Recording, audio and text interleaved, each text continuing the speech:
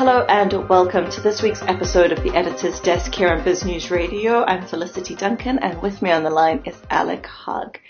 The biggest news from a personal standpoint that we had this week at Biz News, Alec, was issuing an unreserved apology, which is not something that we've had to do very frequently in the past, but which became necessary. And I think, we put the apology up on the site, and it was we included the complaint there, and it was fairly brief coverage that we gave it. And I think people would be interested to know a little bit more about the context, what happened, and why we issued the apology. Yeah, it's in fact, in 6 years of publishing Biz News, this is the, if you like, the most groveling apology we've ever done. And it is it's a reflection of the culture of the business, of the philosophy of our business. When we're wrong, we promptly admit it. And in this case, we were really horribly, horribly wrong. What happened was, an article was submitted by Ed Herbst. Somehow it got through the processes, the editing processes. It was published as is. It wasn't double checked. We didn't fact check it. And the facts, in fact, were wrong. Now, it is a very competent, experienced contributor. He's given fantastic service to the community over many years. So I guess nobody's perfect. And Ed was quick to admit when it was pointed out to him that he hadn't followed his own usual high standards. And we made the unreserved apology. But what really bothered me was that the Minister of Transport, Fikile Mbalula, didn't send a note to us or to me to say, hang on, you guys have got it wrong. Because had he done so, we would have immediately addressed it. But it went through the press council, so almost in a very formal manner. I hope it didn't cost taxpayers too much money as far as lawyers, etc. are concerned, because really the way we operate at Biz News is that we really try to get things right. We fact check. We are very careful about what we do publish, but occasionally, because we're not perfect, something will happen where our processes won't be 100%. It will happen where we haven't published the full story. We then immediately give the other side, if you like, the party that's been injured, the right of reply. We publish in full what the right of reply has said. We don't edit it. We put it in as they've sent it to us. And then we move on from that philosophy, knowing that when we're wrong, we admit it promptly. We're not perfect. We try our best, but we do not have the monopoly on truth. In fact, nobody does. And that's the way we approach things. So in future, if we happen to write something or publish something which is not true or which has somehow slipped through our processes, then please let us know directly. All you have to do is just drop us an email, either to me, Alec at Biz News, or support at Biz News, and we'll fix it. Because that's the kind of operation that we have. We're not trying to defend the indefensible, and we never will. We're not trying to twist any facts and make it look like when we were wrong, we actually weren't really wrong.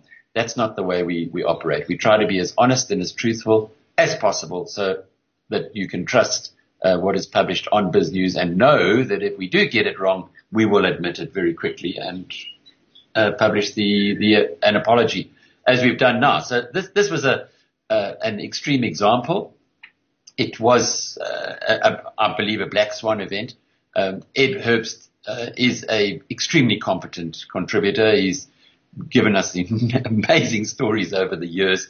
This is one that he didn't get right, and we apologize for that to the Minister of Transport and to our community for giving the wrong information here. Have you spoken with the minister, or has he just only communicated through these more formal channels? Felicity, we're not close to politicians, which I guess is a good thing, because being a business-focused website, we are interested in the political economy, of course, because that impacts the business sector.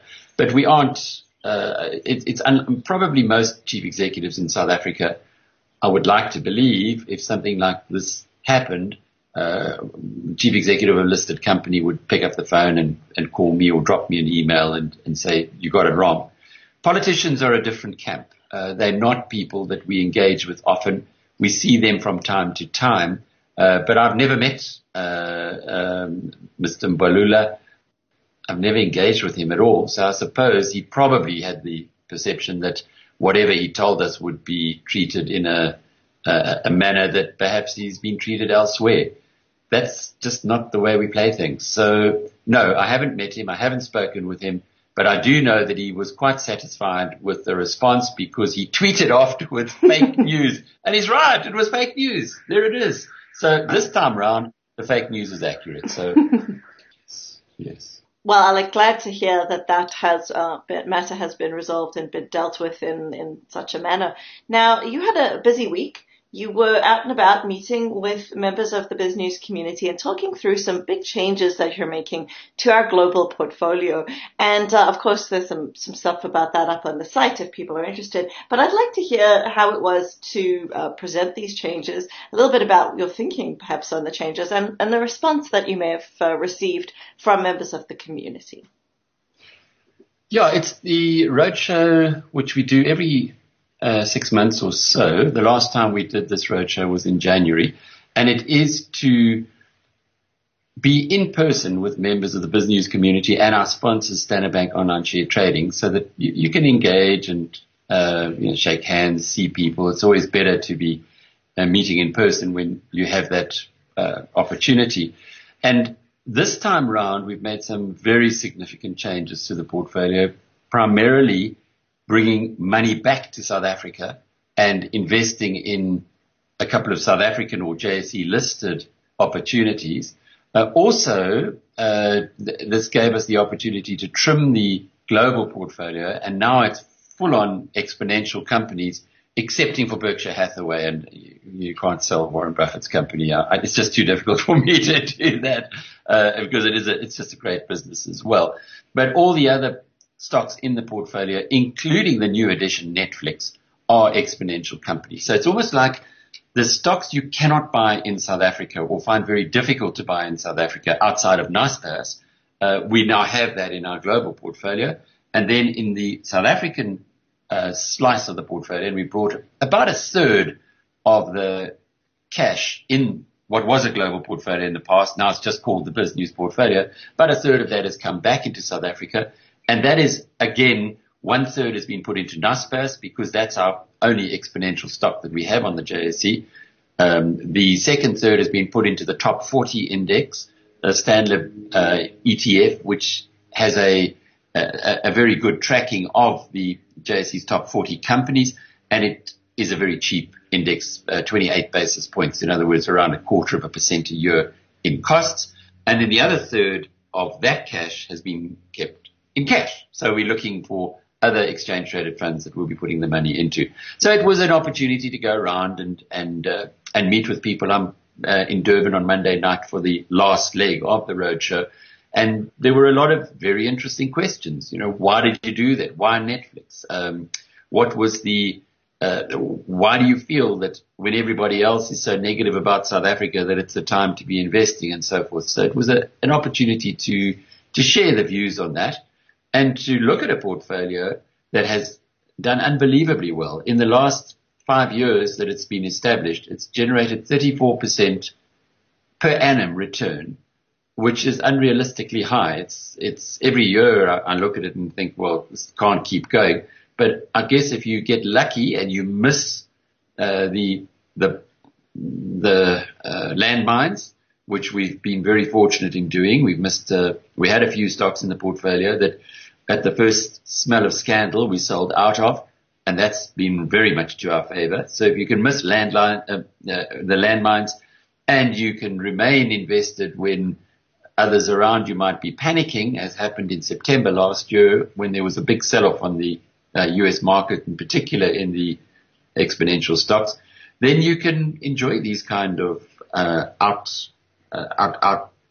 performance that we've had on the portfolio. So it's been a lot of fun, Felicity, and I'm looking forward to my trip to Durban.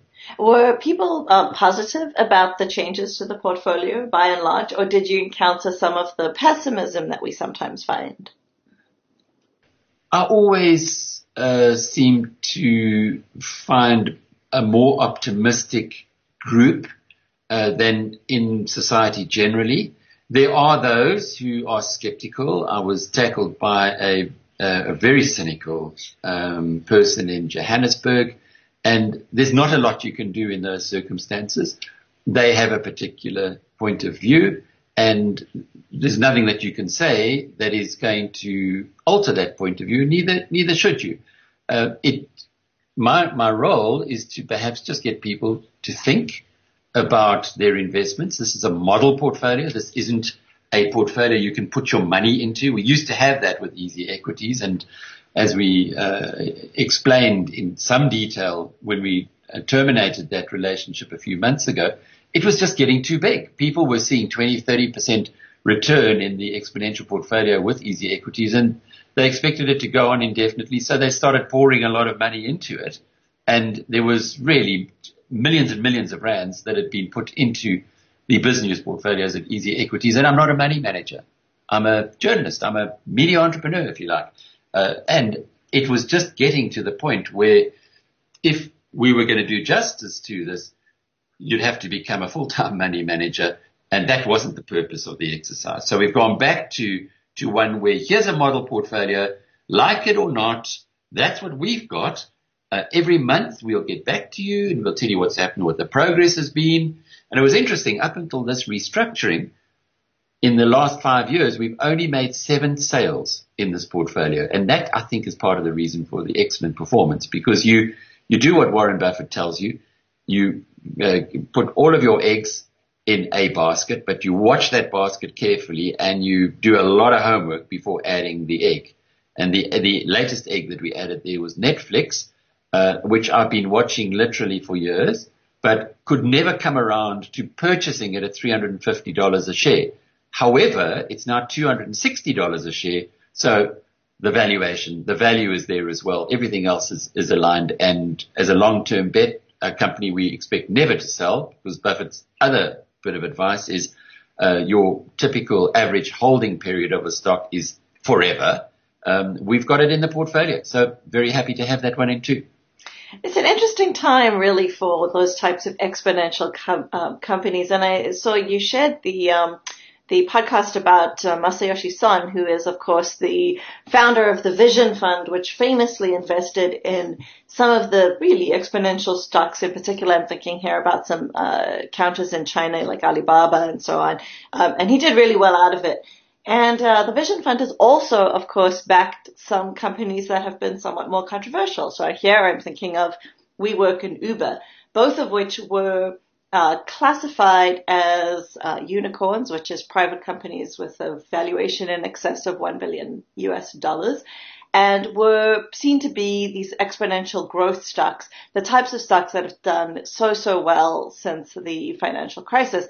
But when I'll say, to use Alex's phrase, when the tacky hits the tar and those companies hit the public markets, or tried to hit the public markets in the case of WeWork, it was a complete failure because investors were really focused on the fact that they were not profitable, that they were not in industries where they had a clear competitive advantage, and so on. So, there's been a bit of a rotation out of these exponential stocks, which is, of course, why, Netflix is trading at such a much more attractive price.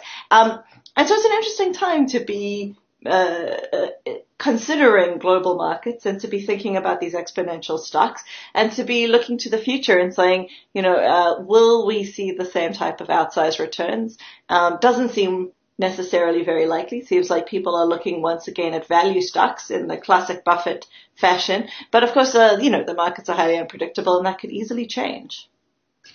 Yeah, with exponential stocks, or the whole idea of exponentiality, one needs to kind of get your head around what their profit model is going to be.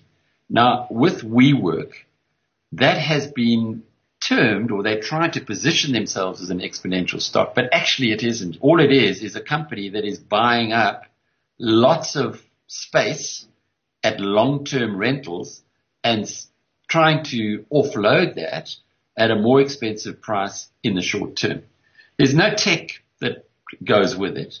There's no scalability that goes with it. Every time you buy a new building, you take on new liabilities. And as a consequence of that, the risk remains high. So I'm not surprised at all that the market has rejected this, on top of which the founder is a bit of a flaky guy who went out and took $700 million off the table a couple of months before the proposed IPO, which just also gives you an indication of the way his head is going. So WeWork doesn't surprise me at all. Uber, on the other hand, is an exponential stock because you can leverage the software into more and more international destinations. And the business model or the profit model that exists in Uber is also quite significant. So you could make a different argument for Uber. What Mr. Son has done, and this has been a big difference to most other investors into new age companies, if you like, or exponential companies, is that he has, when he's engaged with the founders of the businesses, he said to them, well, if you want $10 million, we would prefer that we give you $50 million. We would prefer that you get more ambitious, that you invest more heavily, on the view from his perspective that if you're going to crack this, and there will be very few who do, that you are going to more likely become the market leader and dominant the more you spend. So it's like playing roulette, and it's like taking a bet on many numbers and hoping that one of those numbers is going to pay you the 35-1 return that you would get on a roulette table if it comes up. It's a bit like what happened with Koos Becker and Tencent. They didn't know. They had no idea, he and the late Anthony Roux, that Tencent was going to be the giant that it is today. They had a philosophy called throwing mud at the wall. And when they were hoping that some of the mud would stick, as it happens in their case, it stuck spectacularly with Tencent, pretty well with Mail.ru, and Flipkart in India did pretty well as well, and Delivery Hero has done fine. But from those early investments, when no one really knew, how do you know that a 30-person company is going to become a $1 trillion business? You just don't. You hope that the entrepreneurs that you've met are going to be able to deliver in time. But to get that kind of a spectacular return, it is luck. There's a lot of luck to it. But you can only win if you've got the chips on the table. And Mr. Son has taken that approach. He's won big on Alibaba. He won big on Yahoo. He's now made some other bets, which are even bigger bets. And presumably he will get to the point where some he'll have to write off, but others will actually deliver the outsized returns that we see from some of his early investments, and indeed that Naspers got from Tencent. So that's the game he's playing. Indeed, but of course that game is reliant on being able to bring these companies into public markets and to get to be able to get the cash out of the business, to be able to sell those venture capital stakes into the public market once the business has reached a certain scale. And so with this rotation that we're seeing, and I saw some interesting stats on the Wall Street Journal talking about how money has been shifting into traditional value stocks. So I'm thinking about like utility companies, more defensive stocks, consumer stocks, that kind of thing. Just a bit of a sentiment change in the market. And so looking ahead for not only for the Vision Fund, but for a lot of these high value private companies that want to come into the public markets and make the money. It's an interesting time for them to be pursuing that strategy, because there's just people are looking with a bit more of a jaded eye at these businesses, and some of the ones that have launched recently have really underperformed expectations, and some of the results we've seen out of them have been worse than expected. So, it's interesting to see a bit of a disjuncture almost between what private markets are thinking and how they're valuing businesses and what public money is thinking and how they're valuing businesses, which we haven't seen for a long time. There's always periods where that happens, but for the last 10 years, it's been pretty much, the markets have been very eager for these companies to launch into the space. And now we're seeing people just bringing a bit more of a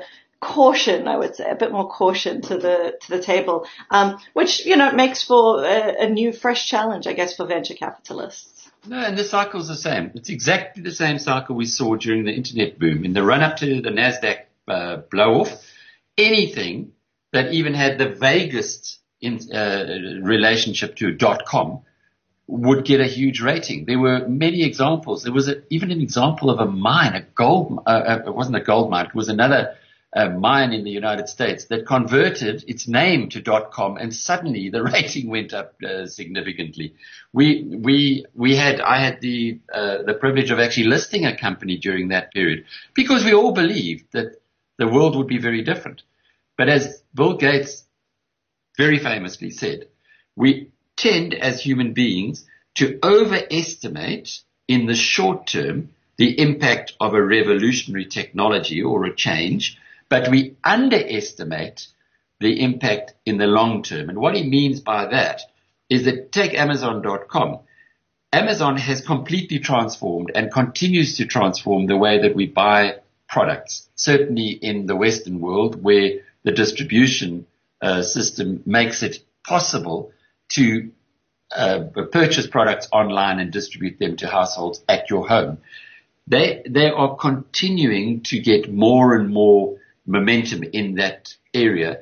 And when Amazon's share price dropped by 99% after the blowout of the NASDAQ bubble in the year 2000, nobody would have thought at that stage that this was possible. They underestimated massively the long-term impact. But in the run-up to the NASDAQ bubble, they overestimated the short-term impact. And that's maybe what someone like Mr. Son is playing on. He's looking for these bets. They spent $300 million on a dog walking app. Now, you've got to ask yourself, how can that possibly, $300 million, how can that possibly return the income the investment that he's made? But he's probably said to himself, there are all these numbers on the table, like Koos Becker and Antoni Roux. I've got to throw mud at the wall, and some of them will stick. Who knows? Maybe dog walking will become the next boom industry, and we'll have the dog walking app that dominates the global market, generating billions of dollars a year. Maybe, maybe not. He's not making that decision. What he's saying is, I want to have the bets, and I want to bet big, because when I win, I'll win just as big. That's all we have time for. Thanks for joining us. There's a summary of this interview up on the BizNews website in the premium section. Don't forget you can sign up to premium, just £5 a month. That's going to give you access to all of our great content and to the full digital access, to the Wall Street Journal.